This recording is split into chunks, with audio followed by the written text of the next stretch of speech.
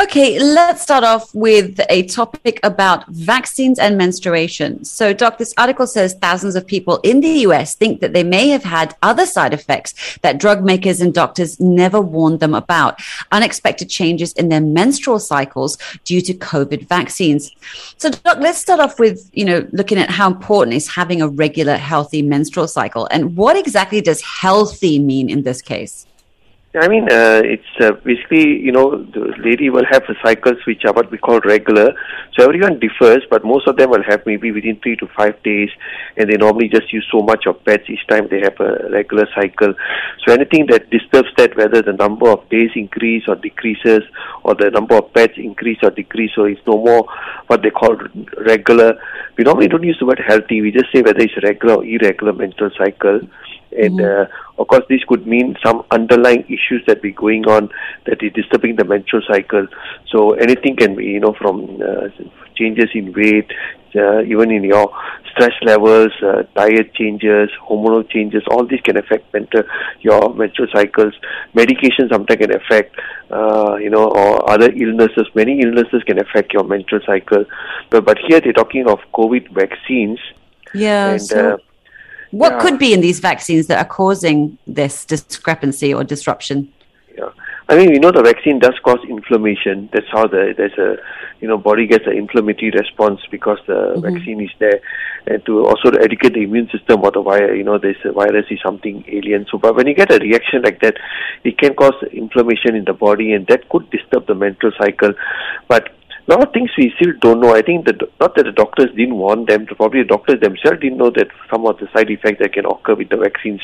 So you have to wait and see as more people get vaccinated, what are the effects. And everybody is different. Some people, after the vaccine, nothing. Some people get very severe symptoms like severe headaches and body aches and fever.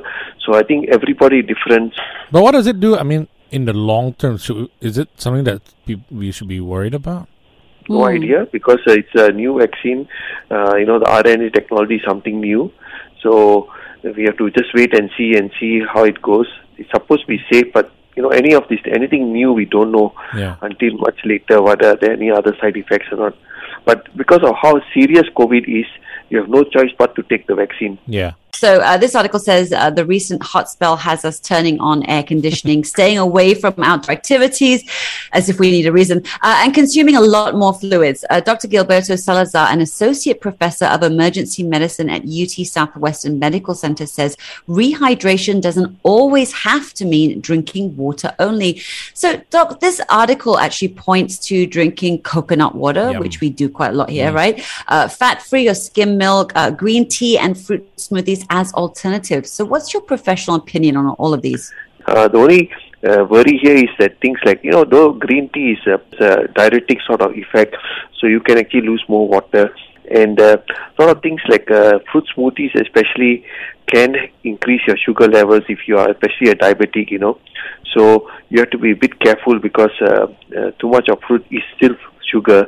Fructose. So it's also, if you are trying to lose weight, then you don't want to take too much of fruit smoothies because that can affect your calories. Yeah, I remember watching a survival show, and then the guy says he was like stuck on an island or whatever it is, and he started out drinking coconut and everything, but long term that's also not very good for you, is it? Yeah, I mean, he's taking one coconut drink, no problem, but it's got minerals, but it also has some sugar inside. So you wouldn't overdo it. So I think all these can be added on, but still hydration is the best is through your water anyway. Yeah. Okay, so here's the $1 million question. How much and how often should we be rehydrating? And is there such a thing as overhydrating? Basically, we don't use the word 2 liters a day, but some people talk about 33 mils per kg. That means if you are 60 kg, you would need about 2 liters. Oh, based on your weight. I see. Okay. Yeah. Right. Okay. Yeah. And there is such a thing as overhydrating. I remember I had a patient a lady who started taking, I don't know why, she started taking as much as 10 liters a day. Oh my God. Oh my goodness. And that was crazy. And she came with severe kidney failure because her kidneys became so big, overworking to get rid of that extra water, and they became very what they call hydronephrosis. They became very huge, and ultimately they just gave up. So not overhydrate. The best is if you're thirsty, drink water. If not, at least stick to about 2 liters or according. How can you tell that? I mean, when your pee gets a bit too clear? Yeah, too clear. That means if it's very yellow, dark, then not enough hydrating yourself. If it's just light yellow, that's the best. If it's very white, then you're overhydrating. A study published by the Annals of the Rheumatic Diseases found that men diagnosed with rheumatoid arthritis or other inflammatory forms of the disease have higher rates of infertility and involuntary childlessness. So, Doc, how does a condition that affects the spine and joints have to do with reproduction? Actually, no. Rheumatoid arthritis is actually a multi-system disease, So it affects the joints, but it can affect any system in the body, and it causes just inflammation. So it's autoimmune disease. So it can cause things like gastrointestinal problems. It can be associated with even, lung issues. And being an inflammation, it probably can also affect your, the sperm production and things like your, inflammation of the, your duct. So all these can cause problems with your reproduction. That is fascinating. I never knew that because I always thought when it comes to arthritis, it's just like, especially your hands and your feet. But now it's in the other regions as well. Are we talking about like there are no joints there, right? Yeah, because this is that is the one that affects with age and with degeneration, osteoarthritis. So that's a different type of arthritis. Whereas rheumatoid arthritis is like an autoimmune disease. So this can affect many systems in the body. All right. Anywhere there are cells, it can go.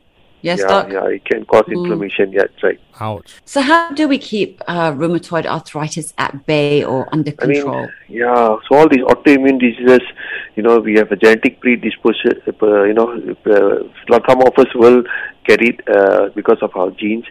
But how do you keep it at bay? Just like any other autoimmune disease, lifestyle plays a big role. They say again, cutting off toxins, taking off processed foods, taking a lot of healthy foods. Even if it's in your genes, you can still do all that. Yeah, basically we know that you can actually switch off those genes, so reduce inflammation in the body, reduce the free radicals in the body, help your body detox better. So all that can actually sort of switch off the genes that can cause inflammation, and all these autoimmune disease might actually become silent. And it's not easy, to have that sort of lifestyle, but people have done it. I got patients who have really, we call it burnt out arthritis, because they've changed their lifestyle and they somehow suppress that inflammation in the body. So totally gone into remission then, like it's as if it never happened. Yeah, it's gone into remission. They've been off their medication, which is good. But they are really fanatical about their lifestyle, so that's good. So I'm just wondering, that means if they did ever go back to their old ways, it would come back? Yeah, it will come back because you trigger off again. Wow. So it's all in your genes. That's why I always wear khakis.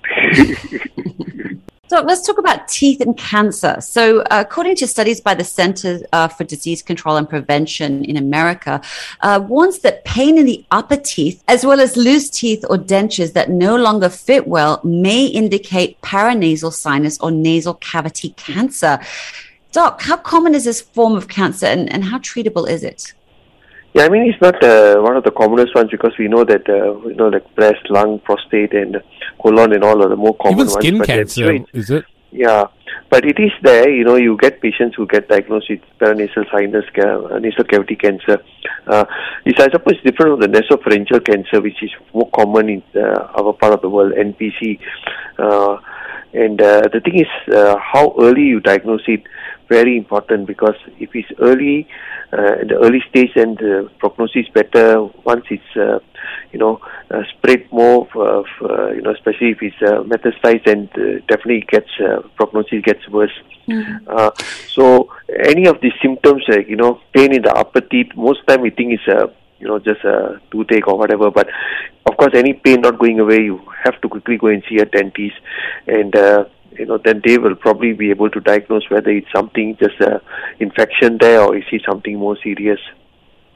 Well, talking about early diagnosis and stuff, how can we know if it's something serious or just your average sinus infection? Very difficult to self-diagnose, isn't it? So you have to go and see either a dentist or an ENT doctor, and they will be able to diagnose this for you. So it's not that there's a particular smell or a particular feel, because everyone feels pain differently, right? Yeah, very difficult, especially in the initial stages. Very difficult. Of course, once it gets more serious, then you of course can see some fungating mass there or some discharge. Of course, by then it's much more clearer. But in the early stages, with just pain, you may not be able to diagnose. So that's why it's important to see someone. So generally, if someone has loose teeth, doesn't necessarily mean that they have nasal cavity cancer. Like, it's just No, not necessarily. I mean, just with age itself, as the gums sort of atrophy, your dentures can get loose. So that's Right. not the diagnosis. But pain, yes, something, shouldn't be having pain that doesn't stop. So that is a good sign to quickly go and get it checked. Doctor, this is probably an article for all the boys out there, but sweating is a healthy, natural process that helps cool the body and prevent overheating. However, some people may experience excessive sweating of the face and the head, which could be a sign of an underlying condition called hyperhidrosis. What causes someone to sweat uncontrollably, and how concerning is this condition, Doc? So hyperhidrosis is like again a genetic condition. Most of the time they sweat a lot in the palms and the feet. It can be really the water can be just pouring out. Yeah, and can be quite distressing for them. Very difficult. So this is something that they have to get treated, lah. Is it a mental thing, Doc? No. It's something that the sweat glands are hyperstimulated. Right. So it's something to do with their genetic condition. It's something that they have to see a skin doctor's dermatologist, where they can do many things to try to reduce the condition, from things like local antiperspirants, or they got other sort of electromagnetic therapies, even Botox injections are some of the things that they do. If all that doesn't work, then they got a surgical condition called sympathectomy, where most either cardiothoracic or vascular surgeons will cut that sympathetic nerve, and then the sweating will stop. Where are they cutting? On the hand? No. It's somewhere. It comes from near the heart there. That's why the cardiothoracic or the cardiovascular surgeons. Right. These are the people who. It's a minor procedure for them, but since it's somewhere near that part of the heart and all that, it must be done by someone who's an expert, lah. You just can't get anybody else to do it. Yeah. Is there a line between being someone who just excessively sweats to actually having hyperhidrosis? Some people sweat more than normal, So if some people exercise, you can see they're just pouring away. But once they stop exercising, they go back to normal. Then in a normal cold place, they are normal. They don't sweat like a lot. But people hyperhidrosis, even in a cold aircon or whatever, they'll be just sweating away in the palms and their their feet and even their head and face. But no, the surgery, that's like a last resort, isn't it? Some people are very bad. Maybe that's something they want to look at seriously, But not all people need surgery, because all very different type of hyperhidrosis.